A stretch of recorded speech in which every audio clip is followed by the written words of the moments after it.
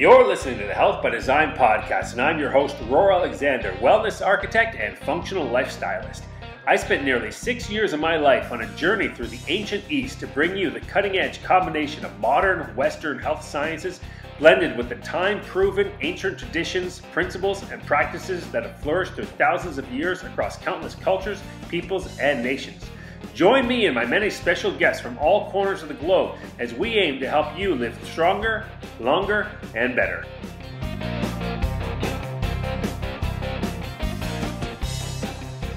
Hey everybody, welcome to the Health by Design podcast. I am your host, Roar Alexander, and I'd like to thank you for joining me for another great episode. This week's episode is actually really interesting because you probably know now that, my nickname is the wellness architect and the functional lifestylist, the kind of the two names I've given myself. Well, I actually did not know that there were real life wellness architects out there. These are actually people who build homes and everything from the planning right up to the building of the home, whether it be home or even businesses and buildings, are actually kind of architected and constructed to be healthy homes. So while I thought I was all, super smart coming up with such an interesting and original term, turns out that term was already somewhat taken. So today's episode, I am talking to Kate Hamblett, and Kate Hamblett is an actual wellness architect. Her entire practice, her architecture business revolves around creating a healthy home for you and your family. So that's going to be a lot of fun. Really looking forward to that. Kate and I are two people who share the same interests. We have a definite huge, everything that we talk about. We could have 2 or 3 episodes very easily because it's just great stuff. So the nice thing about her, as I said, is an architect. So she can, if you have a home right now, she can actually help you if you're doing any sort of reconstruction or, any sort of, redesign of your house. If it's not something, knocking down walls or rebuilding kitchens, she can actually also help you with just your design and just the things that are inside your house. So she could do, wellness interior design as well as full out. You want to build a house, then you can contact her as well, or if you want to do any sort of remodeling. So you can go to Kate's website at balancedhomebalancedlife.com. You can check that out. I believe right now she's also doing, now depending where you listen to this could be long over, this could just be happening. But if you go to her Facebook page and you check out her stuff, I know she is doing some Facebook Live stuff right now, and she's starting to get quite heavy into the social media. So I'm only sure you hear more about her in the show notes. I will put the website for her down below, as well as where you can find her on Instagram, which is just balanced_architecture. But yeah, we have a lot of fun in this episode, and Kate and I both share a passion for the exact same room. When she contacted me, she said, what do you want to talk about in particular? Because she said she was on a real kick for doing kitchens. And I said, well, to me, the kitchen is the perfect room to start because, as you know, if anything about feng shui, I'm a big fan of kind of a contemporary kind of health version take on feng shui. The kitchen, whether you're talking feng shui or even Indian Vastu, but the kitchen is the nourishment center of the home. To me, it is where the home is, where health is created. So the kitchen really is kind of the anchor when it comes to your health. In feng shui, the triad, is the kitchen, the bedroom, and the washroom. But the kitchen to me is probably the most important room, followed closely by the bedroom, which I'm sure she would agree. I can't remember if we talked about that or not, but we definitely spent some time talking about kitchens. If you follow my blogs, I've talked before about the kind of the kitchens we have right now are relics of World War II, kind of, these thing. I mean, I know they're bright sometimes, but basically you just lock all your food away in cans and boxes behind drawers because you're waiting for, the atomic bombs to land on you. So there's a lot of work we can do when it comes to improving our kitchen. And of course, I'm not just talking about the aesthetics. I'm not just talking about, painting things and making them look a little brighter. I'm talking about the entire design of the kitchen, the design of the cupboards, the use of the refrigerator, the growing your food, using technology to a point to help you. We're talking about food scales and measuring cups. So there's lots of stuff we can do, honestly, to improve the kitchen and turn it into a real nourishment center for yourself, your home, and your family. So with no further ado, we're going to be moving on to Kate. Actually, just before we get to that, though, do not forget, if you're struggling with your nutrition, if you're struggling with your fitness, if you're struggling with your health, you're just not feeling great. You've tried everything. You've gone out there and you've tried all the different diets. You've tried, all the different workouts, and CrossFit's not working for you, and Orange Theory, and you just feel like you just need some guidance. You could use some help, whether it's consulting or coaching. I also do both of those. I'm available, of course. Just for consulting, if that's something you're interested in, that's what I say, just helping you get on the right track. I'm more than happy to do that. I really do view myself more as an educator and a guide.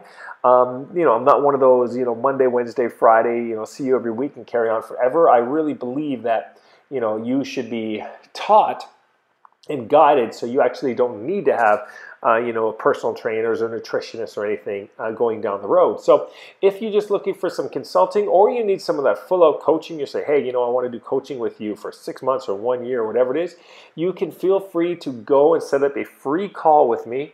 You can do that through my website. Just go to www.roaralexander.com/free call. So again, that's roaralexander.com/free call.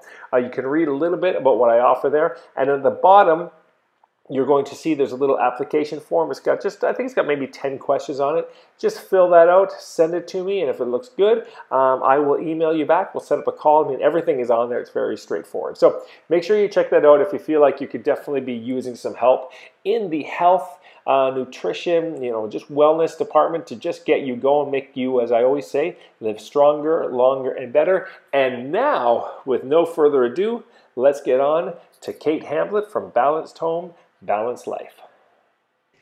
Hey everybody, so I am here with Kate Hamblett, and Kate Hamblett is a real-life wellness architect. How are you today, Kate? Good. How are you, Roar? Not too bad. I was kind of upset when I thought I invented the term wellness architect. It turns out I did not. You've been using it for a while. And I did not invent it either. I got it from somebody else. So it's spreading. The word is getting out there. It is. Now, tell us a little bit about yourself. So, like, for instance, you are a real-life architect. How did you become a wellness architect, and what does that mean? Sure. So, yes, I'm a licensed architect in the States, and I got into wellness architecture a little over 3 years ago. I've always, even since college when I was studying architecture, got really passionate about sustainable design, which is just designing for the health of the planet. Mm-hmm. And then 3 years ago, I heard about this program called the WELL Building Standard, and it's a rating system for architects and engineers to use to start to design buildings that will enhance the health of the occupants that live in the building. Mm-hmm. And the cool thing is that when you're designing a building that enhances the health of the occupants, you're also usually designing for the health of the planet. So when I discovered the WELL Building Standard, and I realized what it can do for the health of the occupants, and also that it really fits into what I already am passionate about, which is sustainable design, I just fell in love and rolled with it. So as a wellness architect, now I focus my attention on designing spaces, especially homes, for families that are looking to create a house that will make their families healthier, happier, and provide better longevity for them. Awesome. That sounds great. Though the WELL Building Standard, let's talk about that. So what is that like is that a professional organization? Is that an international standard? Like what is that exactly? It's a professional organization that if any listeners have heard of the LEED rating system, and that's a rating system for creating sustainable buildings.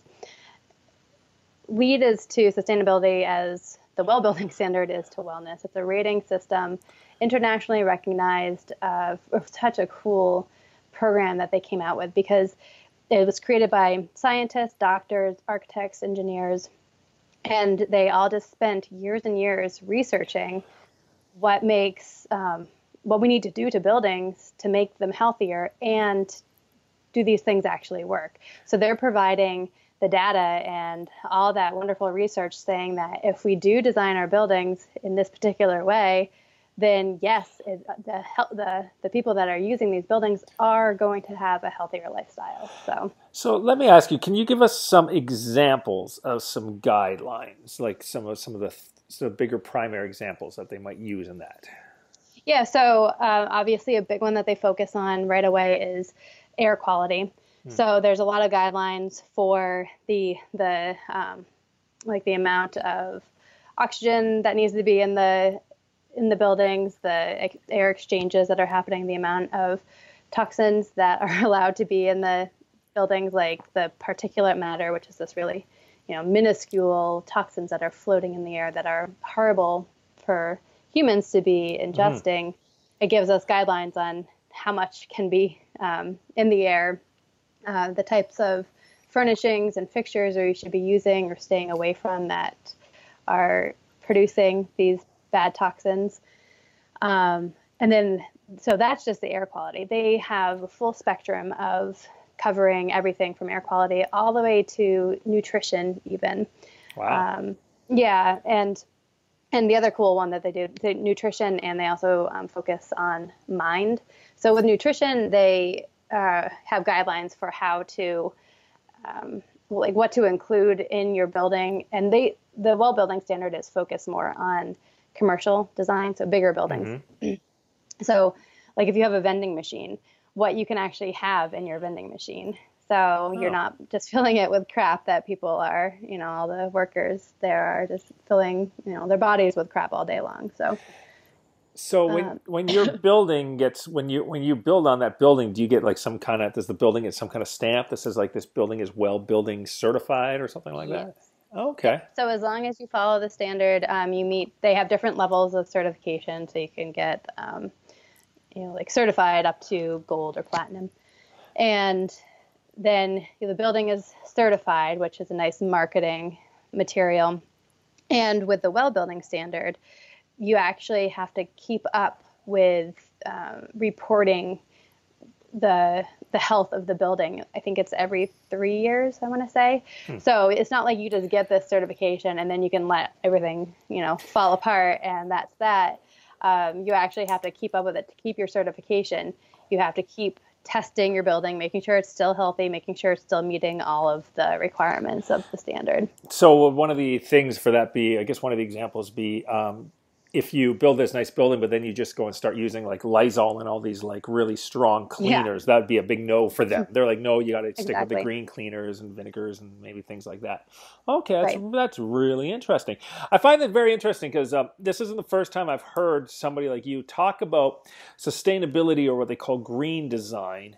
And then this is kind of the next evolution of it, because they talked about that, because it was about 10 or 15, 20 years ago maybe where a lot of buildings were switching to, talking about green design, reusing bamboo or reusing recycled tires and stuff like that. So that was like you said, very good for the planet. But now it's evolved into very good for the people as well. So it's kind of like biophilic design is kind of like that, right? Exactly. Biophilic design talks about bringing the nature inside as opposed to just using green materials, but actually making the inside look like have lots of trees and stuff like that. So that's a really interesting evolution of the entire thing. I find it interesting because it's almost like a westernized scientific view on, almost like on feng shui and like Indian Vastu, which was all about living within your circadian rhythm, connecting with nature, trying to just understanding that humans are connected to nature. So their buildings, from what they knew and the way they designed it, depending on what hemisphere they were in, your house should face the sun, for instance, so you get lots of bright light and stuff like that. So it's just a very westernized version of that, kind of like how Chinese traditional medicine is kind of reflected now in functional medicine. Right, exactly. Very, very interesting ideas. So let's talk then about, first, before we jump into what's the homes, let's talk a little bit about these, because a lot of people aren't aware, but the wellness home industry, people wanting to really have healthier homes, it's quite a growing industry, and there's entire towns that are being built now around this. So, Right. like for instance, the first time I heard about it was in India, and it was called Wellness Town. And you said you had heard one in Florida, but so these are just kind of entire towns that they're building, but with wellness kind of at the forefront. So, what are your thoughts on that? Do you think it's a good trend to go towards this direction? Oh, definitely. Why not? Yeah. If a whole community can be working together and creating this wellness center, basically, then we can only get healthier because of that. So yeah, I love it. Yeah, they're saying it's at $52.5 billion market right now and going up 6% a year. So people that aren't aware, wellness towns are basically just like kind of like what you design for your homes, but built into whole cities. They're talking about, a lot of them don't have Wi-Fi routers. A lot of them, very green, sustainable materials, no cars allowed. A lot of it's only bicycles allowed. Everything's pretty much in walking distance. Major recycling and composting programs. So. And it's awesome because it's really combining perfectly the sustainability and the wellness in just one, Yeah, it's just realizing that we're part of the planet and we have to take care of it, but we also have to take care of ourselves. Because the thing is, you could technically imagine there would be green products out there that are still probably not overly great for your health. You know, so it's just, it's definitely one of those things you got to be aware of. So let's talk about home design specifically. So there's two basically kind of ways. There's the architecture where you're actually designing people's homes. And then the other side would be, do you do any consulting of maybe people who have a home and just want to make it healthier? Do you do both? I do, yes. Okay. So I have a custom design business that it's more of people that are local to where I am in New Hampshire. And I'll work with them to design a custom healthy home for them. And that's a lot of fun. But because I wanted to just be helping more than just my local community and getting the word out there as much as I possibly can about wellness architecture and wellness design and why it's so important for us in our homes and our families, that I created Balanced Home, Balanced Life, this website that is more of an online platform where I can share as much information to as many people as I can possibly reach to do consulting services. I also have courses and other programs on there and just a lot of really helpful articles and stuff to teach as many people as possible about how to transform their homes. So your website is balancedhomebalancedlife.com, correct? Yes. So what we'll do today, because I guess there's two directions we could go. We could talk about, the materials that go into building a new home. But I'm assuming most people listening, are already living in a home. I think the percentage of people building their homes is much smaller than people living in homes. Yeah, unfortunately. So what we'll do today, I think, is let's spend a majority of our time talking about the things people can do, whether within their home right now, small things, or maybe if they're planning on, renovating a room or within the home, as opposed to just building an entire home from from the ground up. So, yeah, that sounds great. So what are the sorts of things then? Let's talk about what are the bigger points you try to get across when somebody brings you in for a wellness home consultation? Well, the first thing I want to focus on is creating that healthy indoor air. Because if you don't have healthy air, then no matter what else you do, you're still having these toxins in your home that is hindering your health.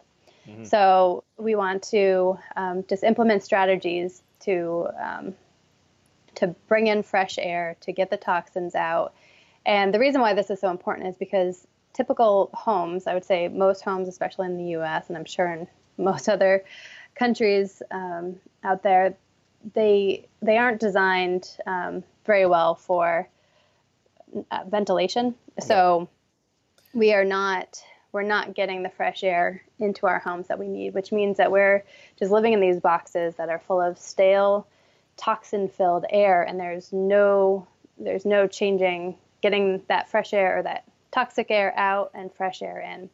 So that's what we really want to focus on to start. And actually, one of the easiest ways to do that is just to open up your windows. So, yeah, I was going to ask about that. Would this be more true with a lot of these kind of newer homes, these energy efficient, where everything's sealed so you don't lose money on electricity? So Yep. Yeah, now, unfortunately. yeah. Now, do a lot of people, when you say air, see, whenever I hear air pollution, because I'm a big proponent on, clean air too, but I find people kind of roll their eyes because they're like, oh, we live in Canada, we live in the US, and our air is clean. It's not like we're living in India. Do you have to deal with some of that kind of people? They don't really quite understand the air pollution in their homes, or?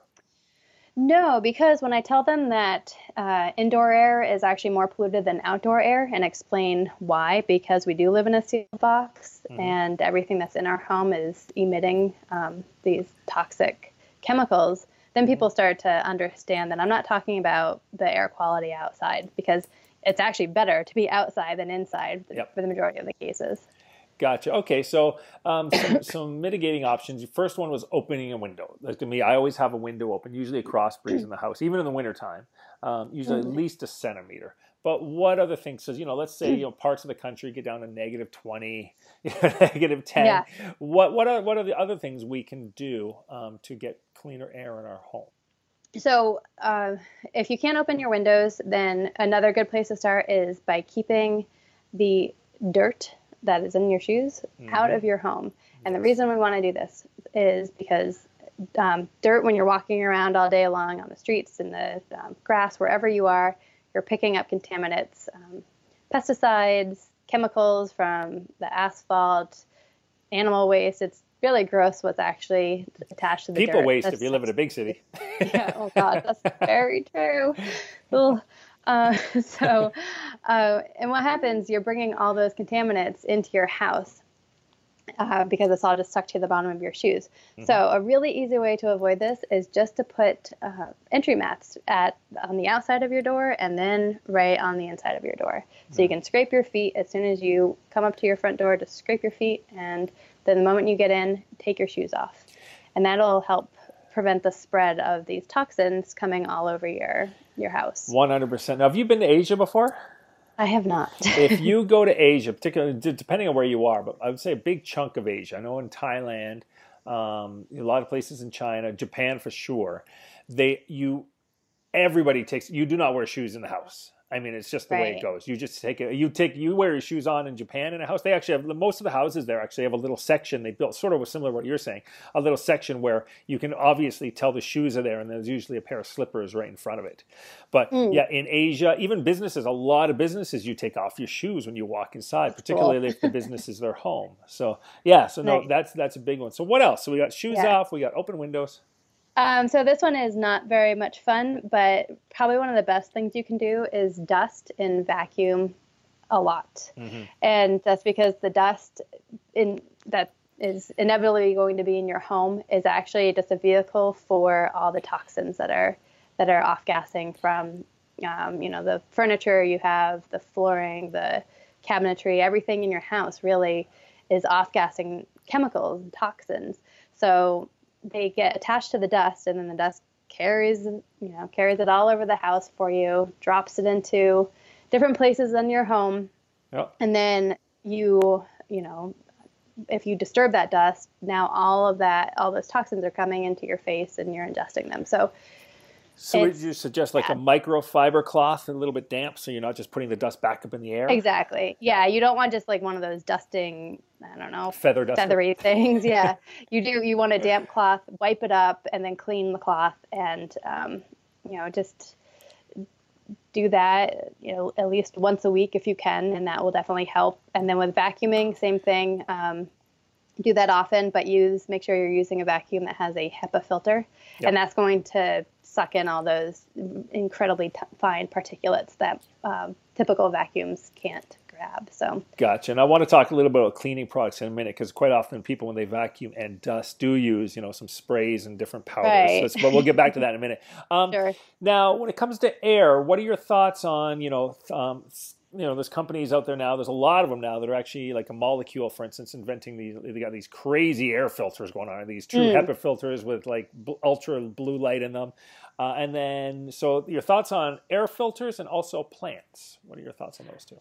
I think, yes, definitely air purifiers, air filters. Those are great. I have one in my own home, and I do recommend them, especially if you have a family that has allergies.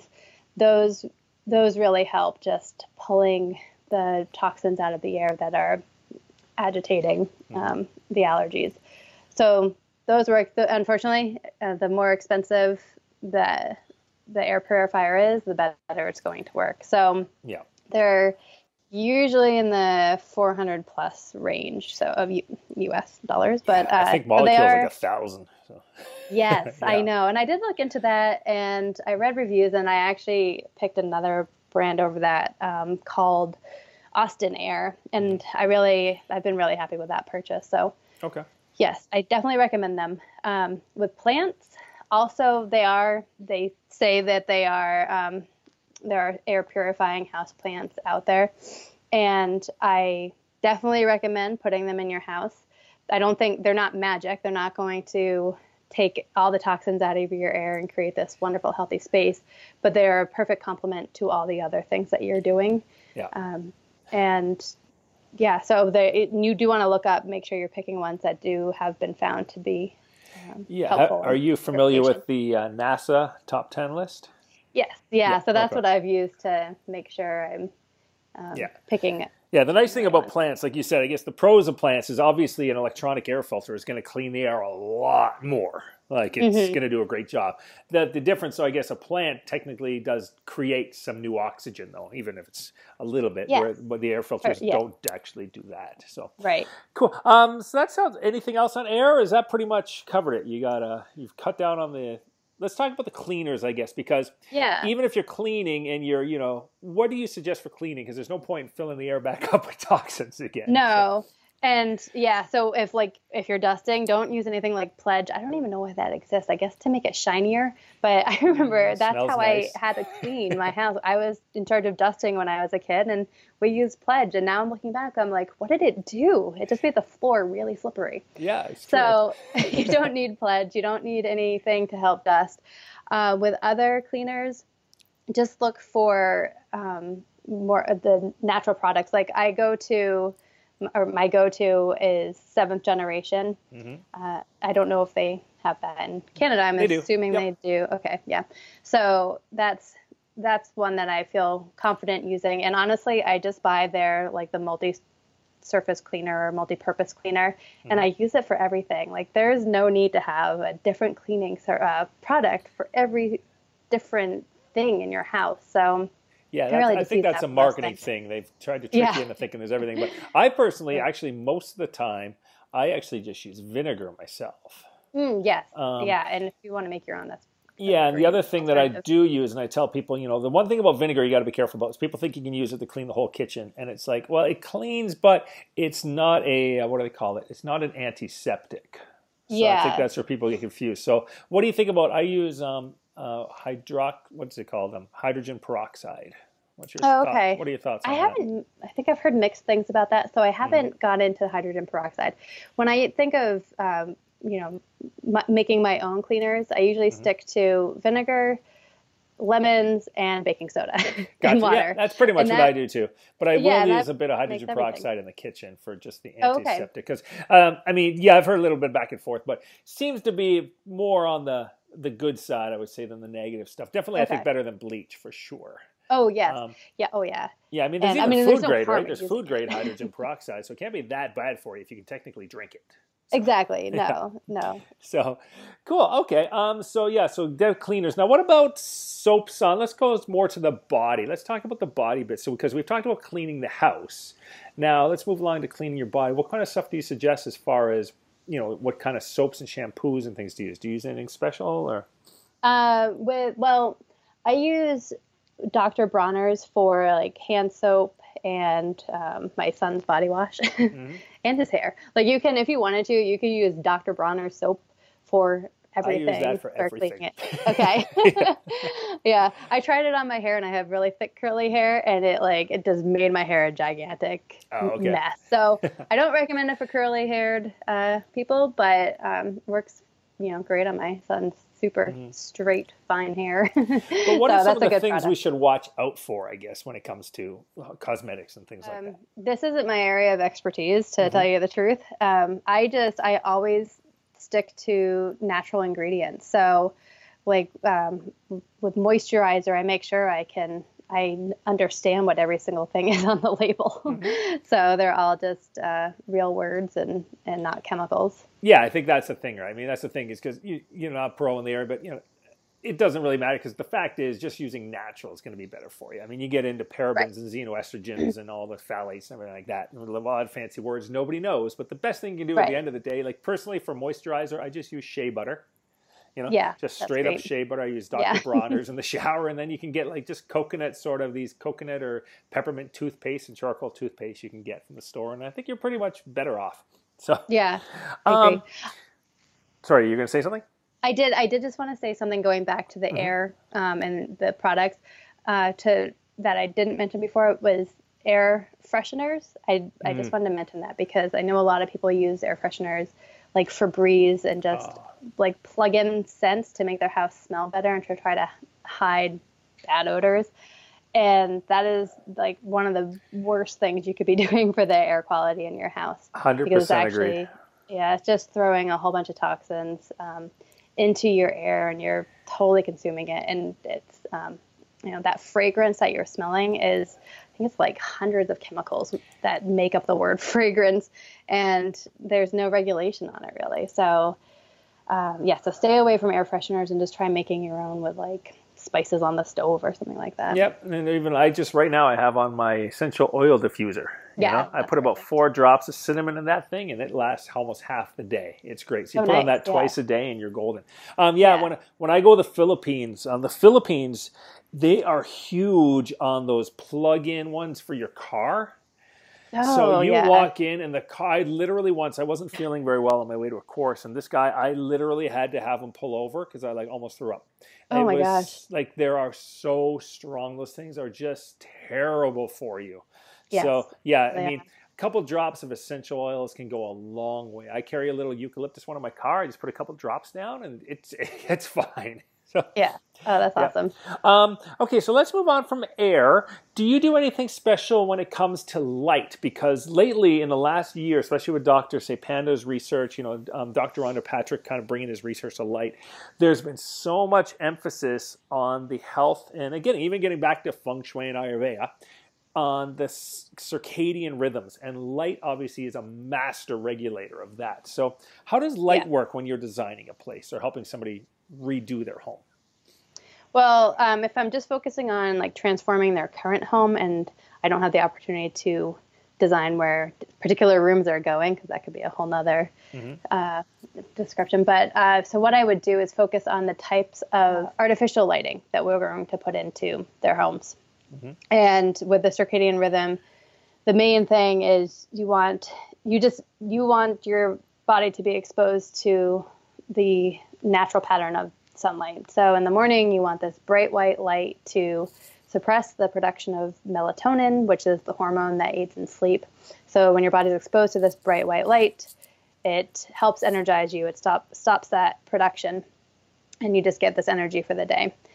And then throughout the day, as you move through it, the lighting is getting less bright white and eventually turning into an orangey, very warm toned lighting. And that's what we need to be exposed to in the evenings, because that will start creating the melatonin again, which makes us sleepy and gets us ready for bed. With lighting design, and this is, I would say, especially important in rooms like the living room and then definitely in the bedroom. You want to have multiple lighting strategies, I would say. So like in the living room where, at some points you definitely want a nice bright light in there. You have an overhead light to do that, to create the full lighting for the room. But if you're in there in the evening and you just want to be able to read a book, then have a little table lamp. So that's more of a task lighting. And in that table lamp, you have more of an orange colored light bulb in there. So you're getting the right types of lighting for the evening.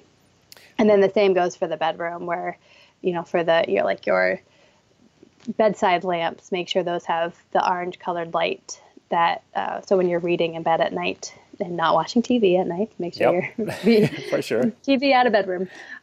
So your as you're getting ready for bed, you're only seeing that orange colored light, and it just helps calm your body down and get you ready for sleep. Yeah, I agree. Right now, actually, as I'm talking to you, right beside me, I have my SAD lamp on. So oh, nice. Got that 10,000 lux of bright light sitting a couple feet away from me. Do you have any favorite brands in particular when it comes to any of this sort of stuff? Is there a particular brand of, say, nightlight you use or daylight or anything like that? Or So I, and this could be controversial, but I use the Philips Hue because, and I know earlier we were talking about EMFs and how I don't really get into it, but the Philips Hue are really cool because it's one light bulb and it changes the color temperature. It can do it automatically because it's connected to the internet. So it's a smart light bulb, and it can change from the bright white to the warm orange color. And you can set that up automatically through your phone. For sure. So it's really neat because you only have to buy one light bulb. So, rather than having different lighting fixtures all over your room for a different colored light that you need to try to be attaining throughout the day and evening, you can just have this one light fixture that will change basically with the sun. Yeah, I know those Philips ones are very popular. Actually, you may be interested in this. Recently, I had on a guy named Greg Uter, and he is the inventor of the bedtime bulb. So you may want to just take a look at that, because we actually talked about the Philips. He has the Philips Hue, and we talk about that, and he talks about how he has it himself. Okay. While he still feels that his light bulb is still important, and he gets into flicker and all that sort of stuff too, like the flicker of the lights and that sort of thing. So he actually talks about that. So we went into the Philips Hue quite a bit. So if you want to go back and listen to the podcast, I think it was only 2 episodes ago. Okay. He has a really his is what I use at night. So basically, I have my practice is quite simple. During the daytime, right now, I have every single light on in my house, including my SAD light, and then I'll turn that off after the podcast, and I just keep on the regular lights. And then around 7:30, I turn off all like the pot lights, which are kind of your bright kind of CFL style, and I have a orangey kind of chandelier in the middle of the room. What happens is around 8 to 8:30, I turn that one off, and then I just have on my bedtime bulb lamps. Nice. And then the other thing I do with my TV, because I do watch sometimes TV, I'd like to watch TV till usually about 9:30. What I'll do is I turn the contrast on that down by about 30%, and I've also taken out quite a bit of the blue just through the settings. So I just hit a button and it kind of switches it to night mode. So yeah, so it's kind of interesting. Awesome. Have you ever used? What are your thoughts on those? Have you ever used the Philips wake up light? You ever tried out that in the winter? Yes. And so yes, I do recommend doing this because most of us are waking up before the sun in the wintertime. Mm-hmm. And so, it's really depressing to wake up when it's totally dark out. So you can set the Hue is basically an alarm clock, but with lighting.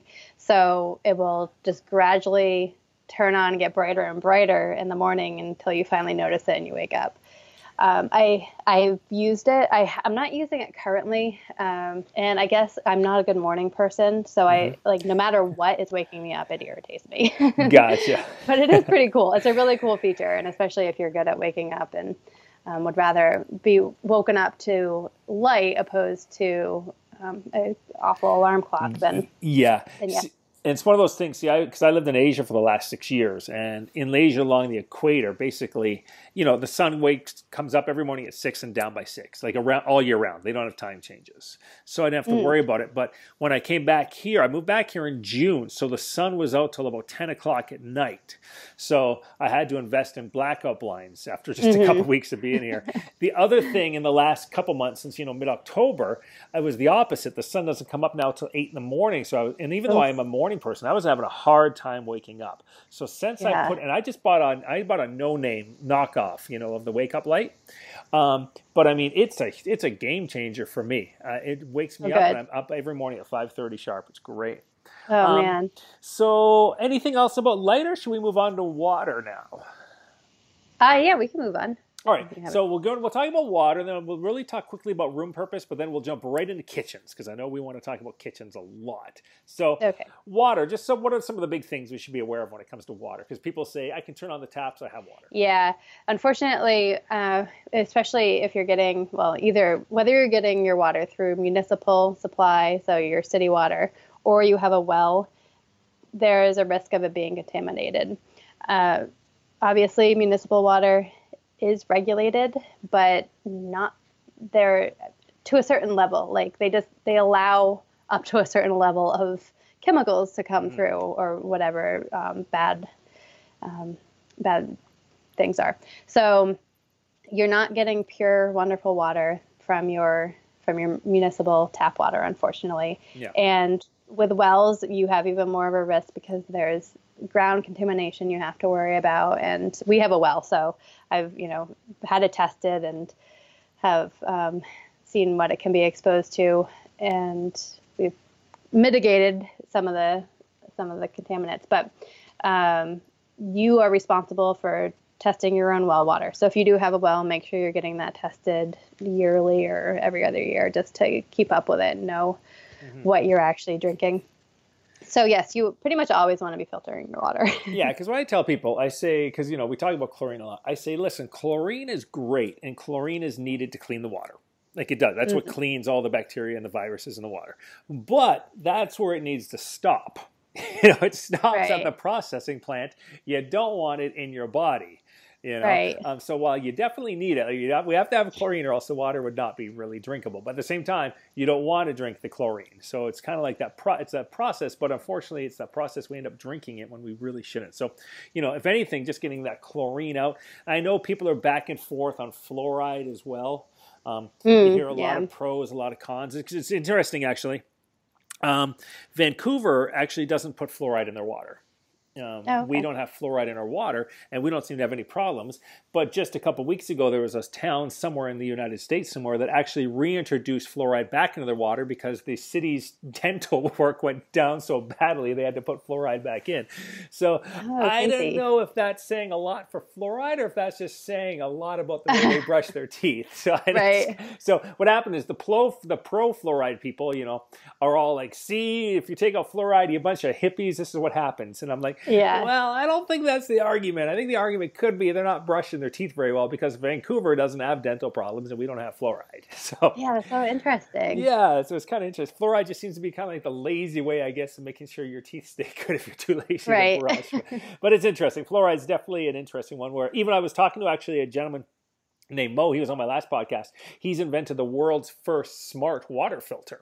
It actually screws right onto your tap. It's got a light on it to tell you when it does get changed. And he was actually saying you do need a little bit of fluoride. He's like, so our things don't actually take out all the fluoride; they just reduce it. So it's interesting. Cool. So what are your thoughts on? Have you heard about these people talking about remineralizing the water or alkalized water? Do you have any thoughts on that at all? I would say not specifically that. I guess when I talk about healthy water is looking at test your water, look at what you need, and then address the specific contaminants that are coming in. Yeah, I'm with you. So, so what I usually do is, like if somebody, especially if they're on municipal water, you can get just a pretty basic water purifier. I would probably suggest going with something a little bit better than like a pure water filter. But there's products like the Berkay, I believe, water filters that are really great at just filtering out a lot of the contaminants that you'd be getting otherwise. And they're really easy they just sit on your counter. They're really easy to use, easy to grab water from. So I like those. And then my next step would be going to a reverse osmosis system. Yeah, because basically the systems are right. You have your towers, which are like a charcoal tower. I think that's usually the main active ingredient. It's like a carbon and charcoal filter in it. I think that's what I have.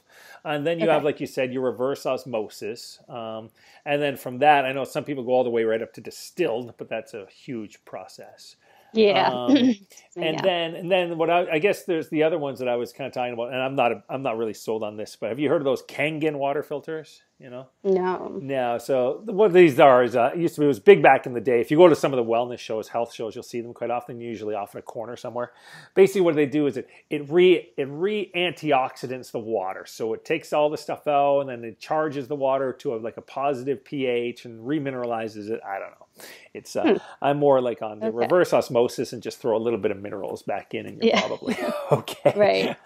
All right. So there you go, people. Just get a decent filter for the most part, especially if you're a municipality, probably just a regular charcoal filter, you're okay.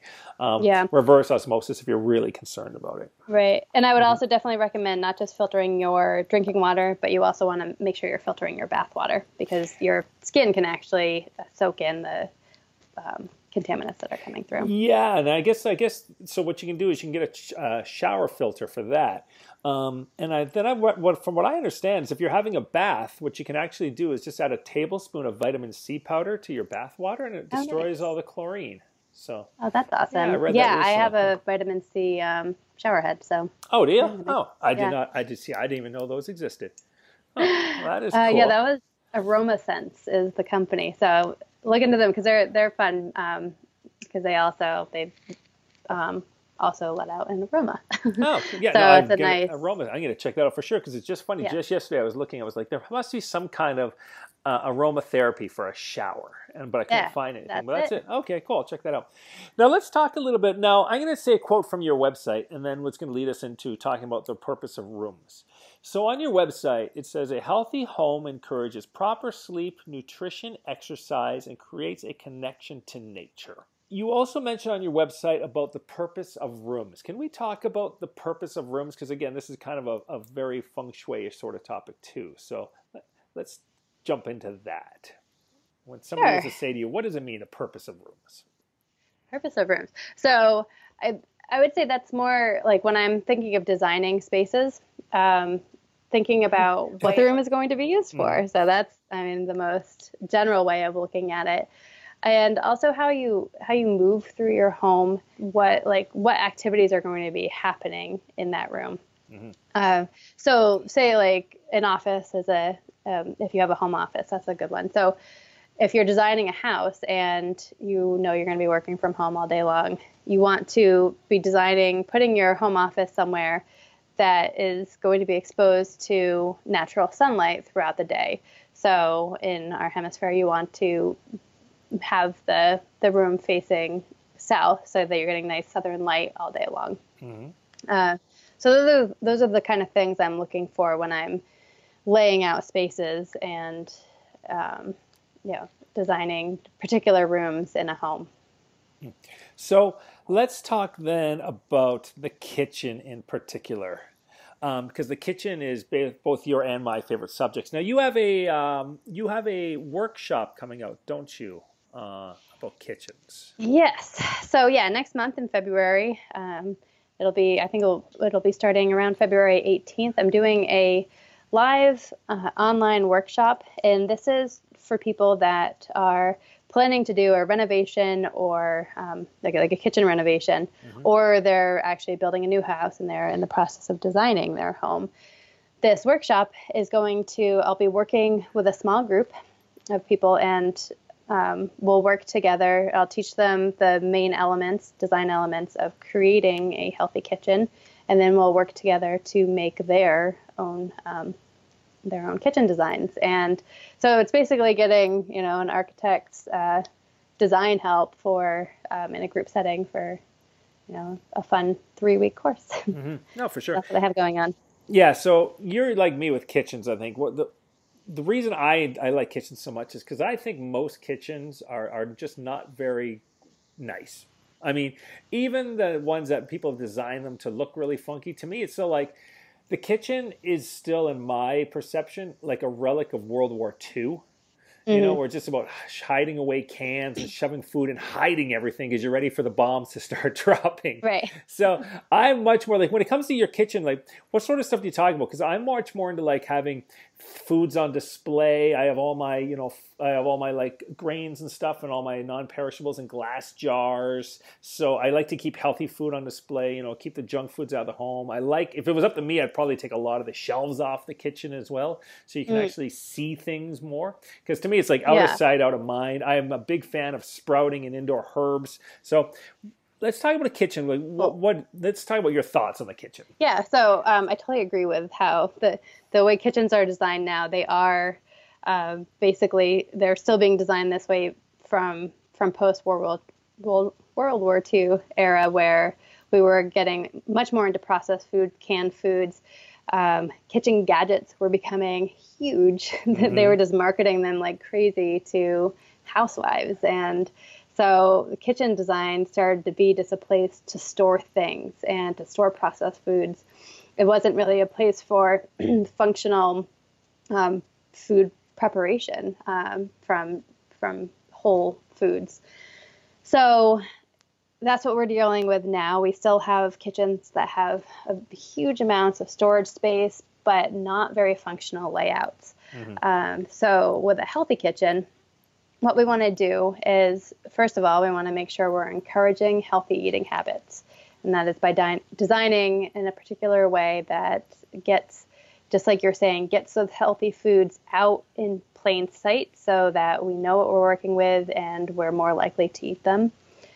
Also, we want, with a healthy kitchen, we want to design a kitchen that really draws you into the space, because the only way you're going to want to be in that kitchen cooking, because you still, I mean, when you're using whole foods and you're preparing healthy meals, you do have to spend some time cooking them in the kitchen. So we might as well make a kitchen that is desirable to be in. It's open and airy and just really welcoming, so you actually want to be in that space. We also want a kitchen that encourages family time. I know, I mean, so many of us are so busy that we come home at the end of the day from work and we just have to jump right into the kitchen and start cooking dinner. And so our kids are off doing their own thing. We don't really see much of each other. So when we have a kitchen that is designed purposefully to hold more than just one person, and to be able to function well with more than just one person working, we can actually get the family involved in making food, which is fun and healthy for the kids to learn and great for family time. For sure. Yeah.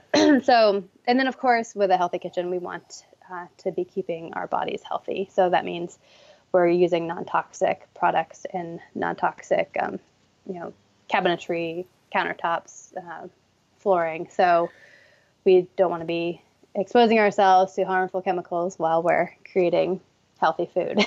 Yeah, now let's talk about that for a minute. So what are some of your tips for food prep, for instance, when it comes to plastics and glass and different cookwares and stuff like that? So let's talk about some of your food prep and food preparing tips.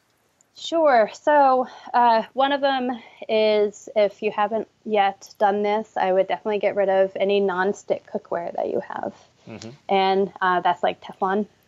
So anything that makes it really convenient to, especially if you don't like cooking with oil, it's a nice product to have. But unfortunately, there are chemicals. The Teflon's a brand of chemical that will start to leach out of the product at high heat.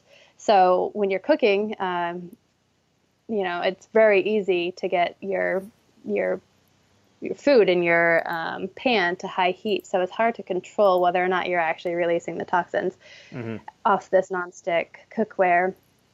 And so the best thing to do is just replace it. Don't use nonstick cookware. Use stainless steel or cast iron instead. And then you'll be much better off with that. And the other good thing about not using nonstick is that you can also then eliminate the plastic utensils that you're supposed to use with them, because you don't want to be scratching them. Yep. So you can get rid of the plastic, the flipper, the spatula. There we go. Yep. And spoons and stuff like that. So then you can switch to all stainless steel utensils, which basically what you're trying to do is get rid of plastic and bring in glass, stainless steel, and cast iron. Those are really the materials you want to be using when you're preparing and storing food. For sure. So, now, what are your thoughts? Because it's interesting, because I was always kind of a big fan when it came to ceramic cookware for a while. But lately there's been apparently a lot of the ceramics out there are laced with, a lot of them have quite a bit of lead and stuff in them. Yeah, right. And I think I was reading something recently, and I can't remember. It might have been a product that has been found to not have any lead in it, so it's a good choice. But with things like that, I mean, if you want to do the research and make sure you find a product that has been tested to make sure it is lead free, then definitely go for it, because ceramic is a great cooking product.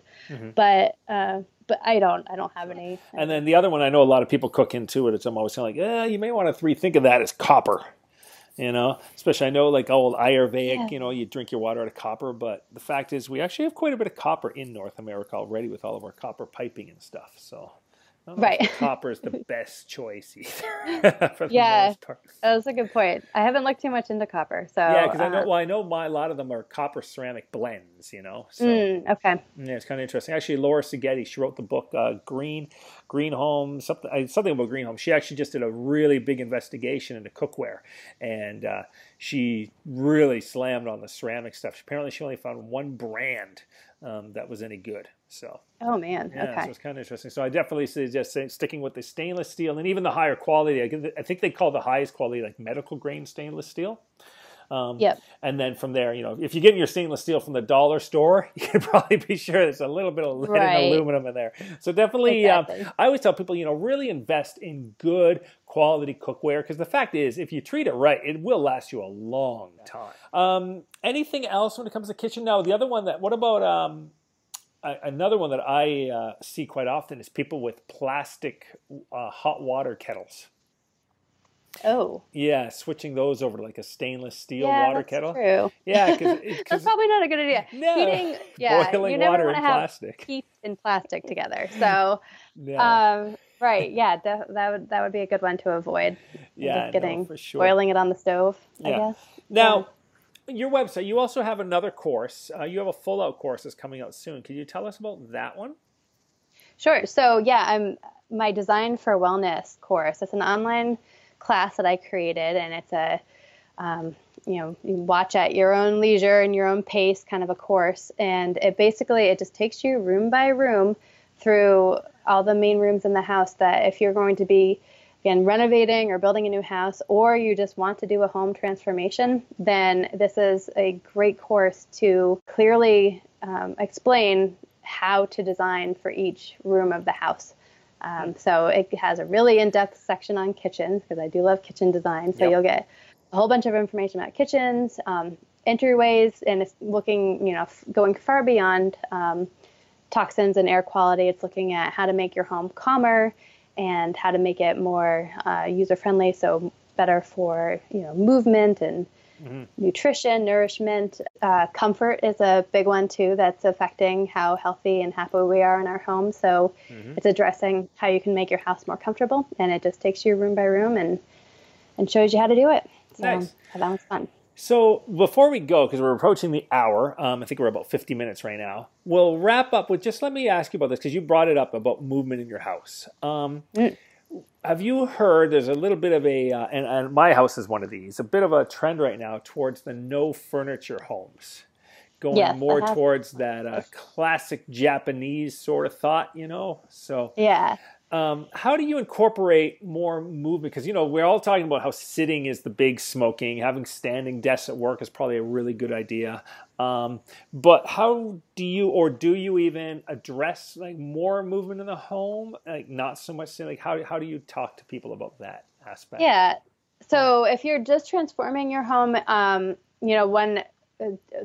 thing I would try to concentrate on is finding a place for actual like a workout area. So you're making it easy to work out in your home, doing something like yoga, whatever you like to do if you can't get outside and be active outside. So with home transformations, that's a good one, because you're rearranging your either furniture or whatever you might have going on, just to try to carve out space to be more active. Also, if you have stairs in your house, that is a great free way of getting exercise. So rather than thinking, oh God, I don't want to go downstairs or whatever it is, think, oh, good, I get to go downstairs and get a little exercise. So find excuses for going up and down the stairs. That's a nice, easy one. But when you're designing a home, what I really like to think about is how we can set the home up to just encourage more movement throughout our time being in the home. And stairs is definitely a good one. So when I'm designing a new house, I want to make sure it has multiple levels, depending on the user that's going to be there, whether or not they can use stairs. But that gets that movement going.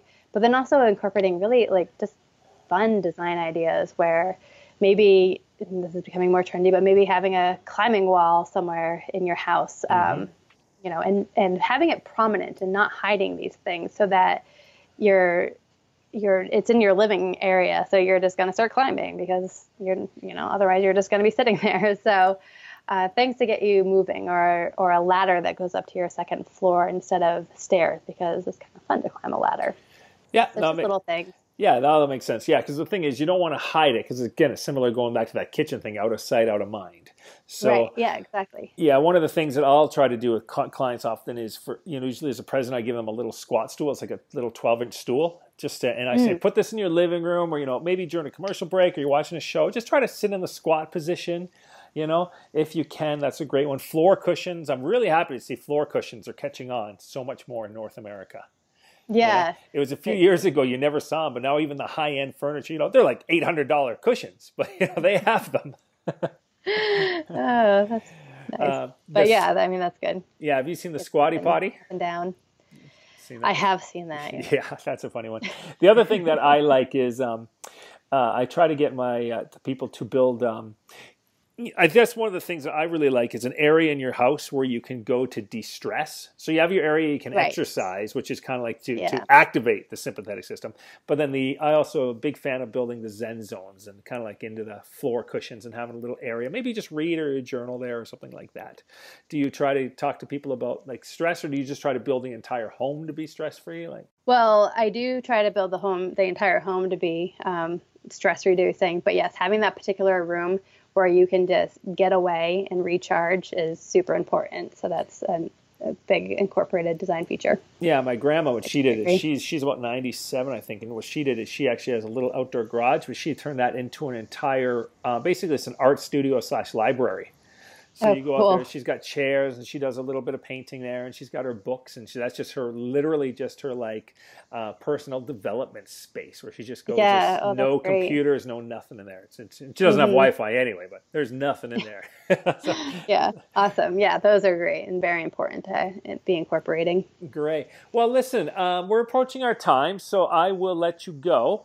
Your websites, again, are the main one that people could go to for the most part is balancedhomebalancedlife.com. Could you explain the sort of things they can see on there? Yep. So there you'll find just a ton of free information about healthy homes, whether it's a particular room you're looking for or just some general overview of why you want a healthy home. So that's on there. Plus my course is on there. And then also I'll be soon having the sign up for my kitchen workshop will be on there as well. And what about social media? Is there anywhere people can find you on social media?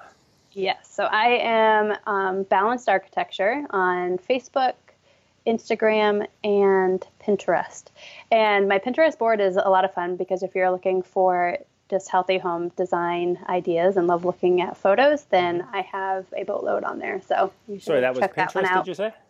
Pinterest, yeah. Pinterest, yeah. That's the one I've seen it before, but I'm not on there. Seems to me very. You have to be very artsy craftsy, I think, to be on that one. So. Yeah, or just love looking at photos or pictures. That's my thing. I just love scrolling. Yeah, I actually got my bed design from Pinterest, actually. Oh, nice. Yeah, because what I did is I wanted a floor bed, kind of like, because I do like the Japanese futon style, but at the same time, I don't want it to be on the floor because you want kind of the airflow under the bed, or so because you don't want that. So the one guy had actually, what he did is he took 2 shipping pallets, and they basically just painted them white, and they put their mattress, like their futon mattress, on top of that. That way you get the air in there. But the other thing they did is they put lights underneath it, like little, just those little string LEDs.